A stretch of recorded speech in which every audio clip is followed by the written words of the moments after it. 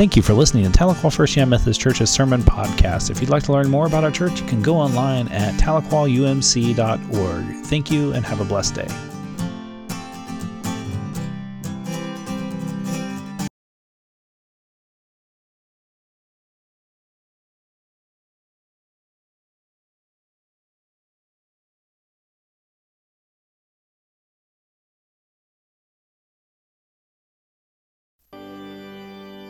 You may be seated.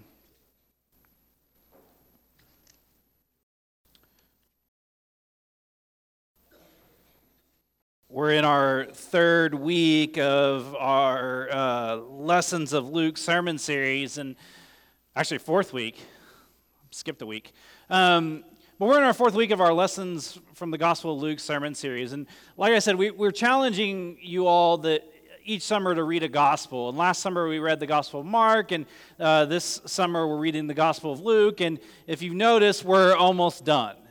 And so if you're just coming or just joining us for the first time, you still have plenty of time to catch up between now and next Sunday when we bring this to a close. And I mean, you're roughly 20 chapters behind, but that's okay. It reads pretty easily and pretty quickly. And some of those stories are pretty familiar. And when we think about those stories, sometimes when we come across a scripture or a story that we're familiar with, sometimes God reveals to us something that we didn't see before. And with these lessons in Luke, some of these stories are very familiar to us, and I hope and pray that as we're reading them and as we're thinking about them, that something is revealed to you that you hadn't seen before, or something brought to you that might stir up within you, something that you hadn't seen or heard before.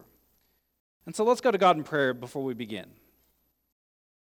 Gracious God, as the scripture is read, may the meditations of our hearts and minds be on you. Speak to us, Lord. Help us be open to those possibilities that you set before us. Remind us that you call us to be a friend to our neighbor. And Lord, we know that if we ask, you'll listen. And so, Lord, just be with us in this time, in this space. And all of us gathered here said, Amen. So our scripture lesson for today comes from the Gospel of Luke, chapter 11, verses 1 through 13. Listen to these words. Jesus was praying in a certain place. When he finished, one of his disciples said, Lord, teach us to pray just as John taught his disciples. Jesus told them, when you pray, say, Father, uphold the holiness of your name. Bring in your kingdom. Give us the bread we need for today. Forgive us our sins, for we also forgive everyone who has wronged us. And do not lead us into temptation. He also said to them, imagine one of you has a friend, and you go to that friend in the middle of the night. Imagine saying, friend, loan me 3 loaves of bread, because a friend of mine on a journey has arrived, and I have nothing to set before him. Imagine further that he answered from within the house, don't bother me, the door is already locked, and my children and I are in bed. I can't get up to give you anything. I assure you, even if he wouldn't get up to help because of his friendship, he will get up and give his friend whatever he needs because of his friend's brashness. Ugh. And I tell you, ask and you will receive.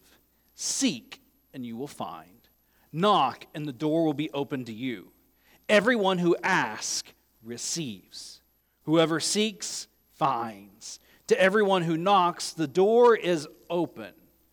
Which father among you would give you a snake to your child if that child asked for a fish? If a child asked for an egg, what father would give that child a scorpion? If you who are evil know how to give good gifts to your children, how much more will the Heavenly Father give the Holy Spirit to those who ask him? This is the word of God for the people of God. Thanks be to God. Amen. Does your prayer life look like this? You don't know what to say. You don't know how to respond. You don't know where to begin because there's so many things on our table. There's so many things on our plate. There's so many things going on with this world. This morning when I was getting ready and looking over my notes and was looking at Facebook, this image had popped up, and this was like the third time this image had popped up. Somebody had shared this image through Facebook, and for me, when those things happen in like threes, I better pay attention. And when I saw this image, I thought to myself, this is kind of how we pray. Dear Jesus, and then we don't know where to go. Because maybe we're too afraid. Maybe we're too scared. Maybe we don't know how to speak. Maybe we don't know what to say. Maybe we're so afraid to be honest and open with God that we don't want to say the wrong thing to God. Or maybe we're so unwilling to just go to God and be honest with God with who we are that we just, dear Jesus, amen. And what's interesting about today's story and that we heard today is that Jesus gives us this great model of prayer. We notice that Jesus had just finished up praying, and I've been there in those moments when I've been sitting in the office and I've finished up a prayer practice or I've finished up reading Scripture, and all of a sudden that person walks in. And I know what Jesus was thinking. What now? What are they going to ask now? What do they want me to do now? What did I do wrong today? And the disciples say, hey, Jesus, can you teach us to pray like John's disciples? And I bet they saw something in John's disciples that steered them to think that this was healthy, that this was a good prayer practice, that they were praying in such a way that they wanted to learn how to do. You know, there are a million books on prayer on how to pray. If you notice, Jesus doesn't give us physical instructions to pray. He doesn't say, all right, everybody, now put your hands together, bow your head, close your eyes, get on your knees, and say these words to me forever and ever. No, he says when you pray, pray like this. Father, uphold the holiness of your name. Bring in your kingdom. Give us the bread we need for today. Forgive us our sins as we also forgive everyone who has wronged us. And do not lead us in temptation. See, prayer is important. I really do believe that prayer, if we're not praying, and not just praying for ourselves and our own wants and needs, but if we're praying for our neighbors, if we're praying for the world, and we can't pray our will be done. We can't pray for our way to win. We can't pray for our side to win the victory. We need to pray for God's will to be done. Because I think far too often when we pray in this like self-centered, shallow kind of prayer. We don't pray big. We're too afraid to ask. Prayer is important because it's the lifeblood of who we are. It's that honest and open conversation to God. When we go to God and pray and say, God, here's what's on my heart. Here's what's going on. Here's what I want to lead you to do. Here's what I want you to hear. God hears that prayer. And all the time, it's answered. Now, it may not be answered in the way that you want. Because how often do we pray? And, how many of you have been praying? You don't have to show hands because, it's a little embarrassing. How many of you pray for the lottery to win? How many of you to pray for those numbers to hit? You don't have to be honest about it. There are several of us that do that. My grandma talked about that yesterday. If she won the lottery, here's what she would do.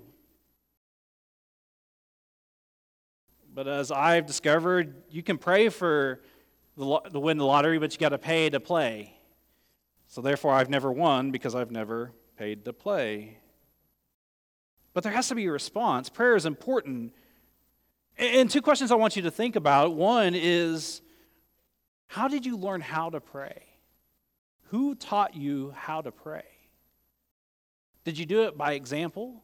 Did you do it by watching people at church on Sunday? Did you do it because your Sunday school teacher told you, all right, put your hands together, bow your heads, close your eyes? Or did you do it by observing and watching and learning and reading all the books. I mean, there are more books than you can count on prayer. And who are your role models? Who helps you in your prayer life? Who do you lean on when you need prayer? Who do you go to when you need prayer? Who do you say, hey, I'm praying on this. Can you pray with this with me? Because we know that the more we get people to pray on this, the better it is. See, prayer is important. And for me, it's the central part of my life and ministry. I mean, I pray a lot. I really do live into what Paul says in 1 Thessalonians 5:17, pray continually. Or prayer without ceasing, depending on your translation. Pray continually. I live this attitude of prayer that when people come to me and say, hey, they may not even tell me, hey, Pastor, will you pray with me on this? But they may just share something with me, and I'm instantly already praying for them. Or I may not even know them. You know, one of the worst things you can do as a pastor is walk into the hospital with the collar on. Because everybody wants you to pray with them. And so I was walking by after a hospital visit, and I walked by the waiting room there, and I just slowly slowed down and waited. Walked slow. I walked a lot slower by the waiting room to see if anybody needed prayer. I wasn't going to walk in and say, anybody need prayer today? Because that's not my personality. I try to be an unanxious presence. And when I walked by that waiting room there, I could see on the looks on people's faces that there were a lot of people who needed prayer. And so as I was in the elevator, Lord, just be with those that need you, that are longing and searching for you. See, I believe that prayer can be simple. It can be a conversation with God. And you know, when I started out as a pastor in my family, we'd circle up and pray. You know, they would ask me to pray because that's apparently what I do. And they were, you know, Matt, we want you to pray. And the first several times I would pray, they were excited because they knew that they were going to eat that much quicker.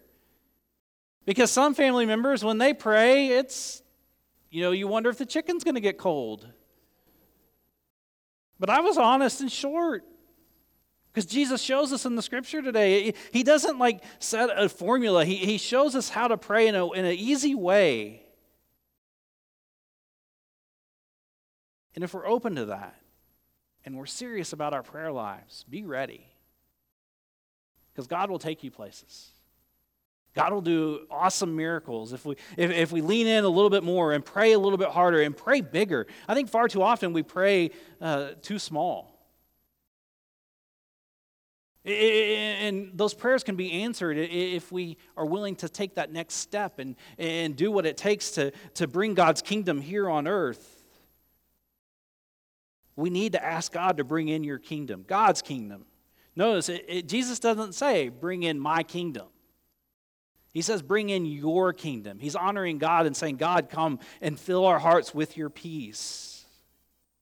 In 2012, I was at Church of the Resurrection Leadership Institute. And I was sitting, getting ready for this talk, and Reverend George Acevedo, United Methodist pastor in Florida, he shared with us this prayer. Lord, would you send us the people that nobody else wants and nobody else sees? And that's the prayer that I pray as I walk through the sanctuary every Sunday morning when nobody's here at 7 o'clock in the morning.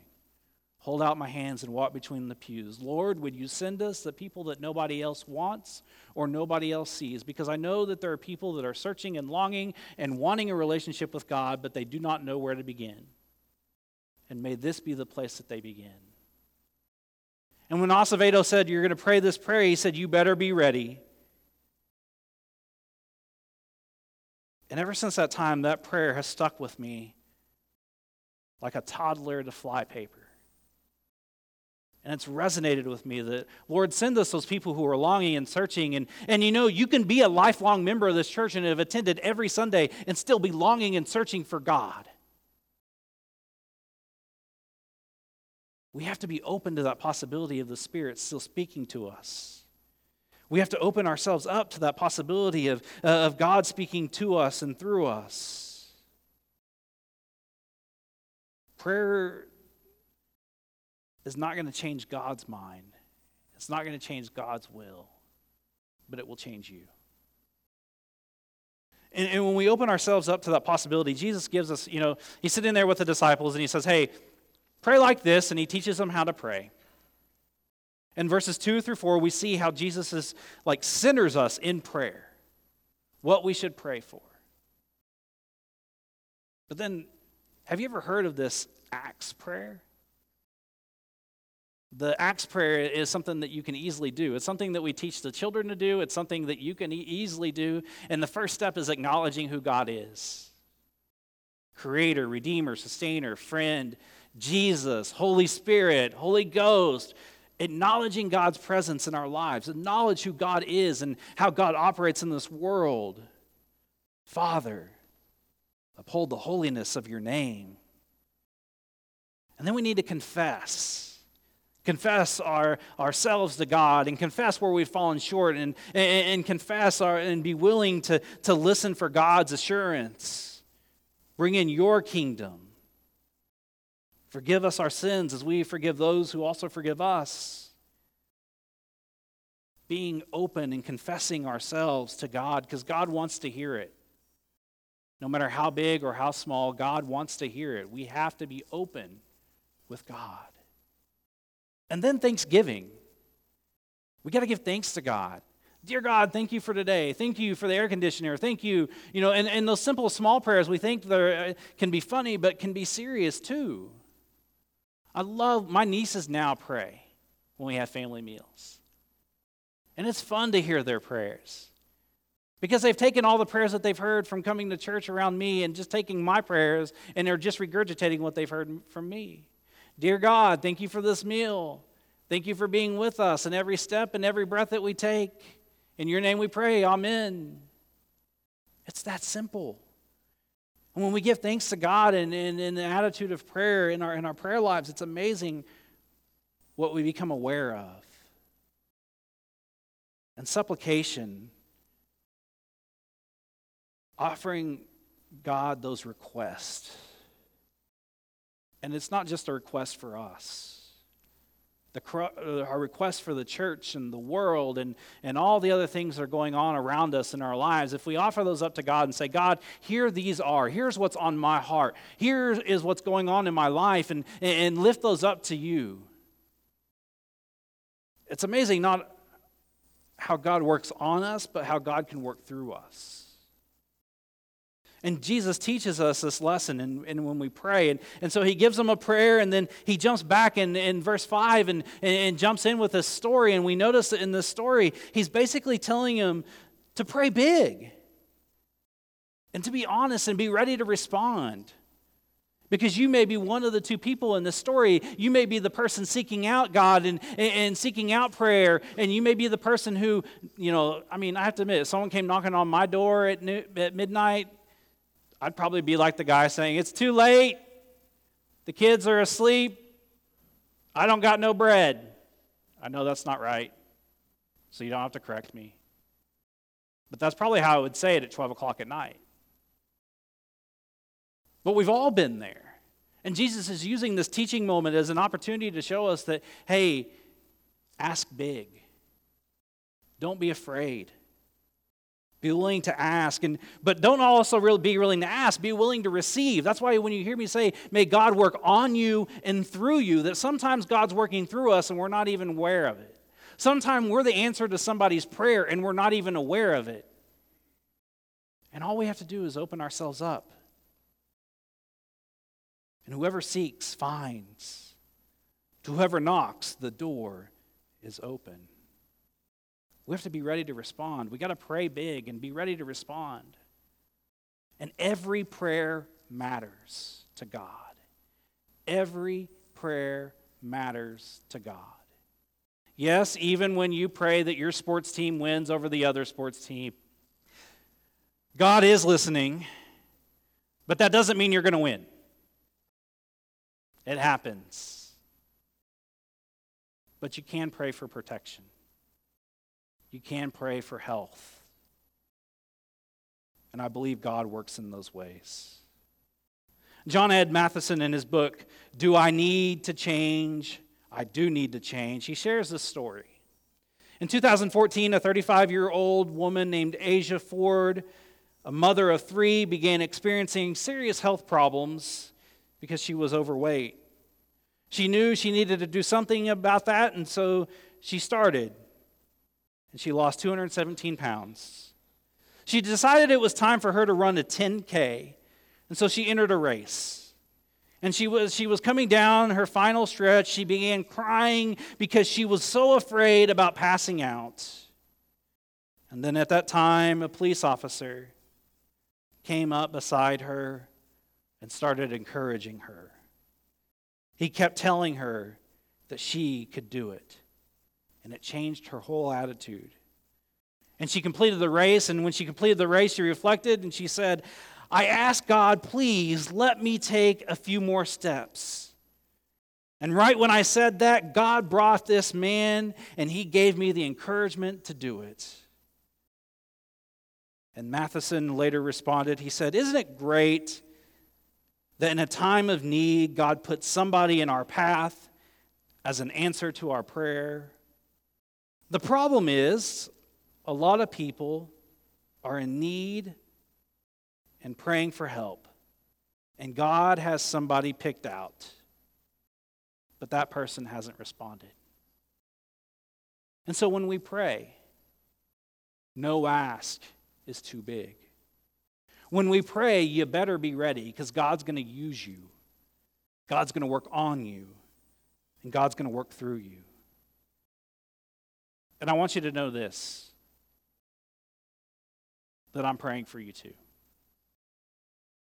I pray for each and every one of you every day, whether you realize it or not.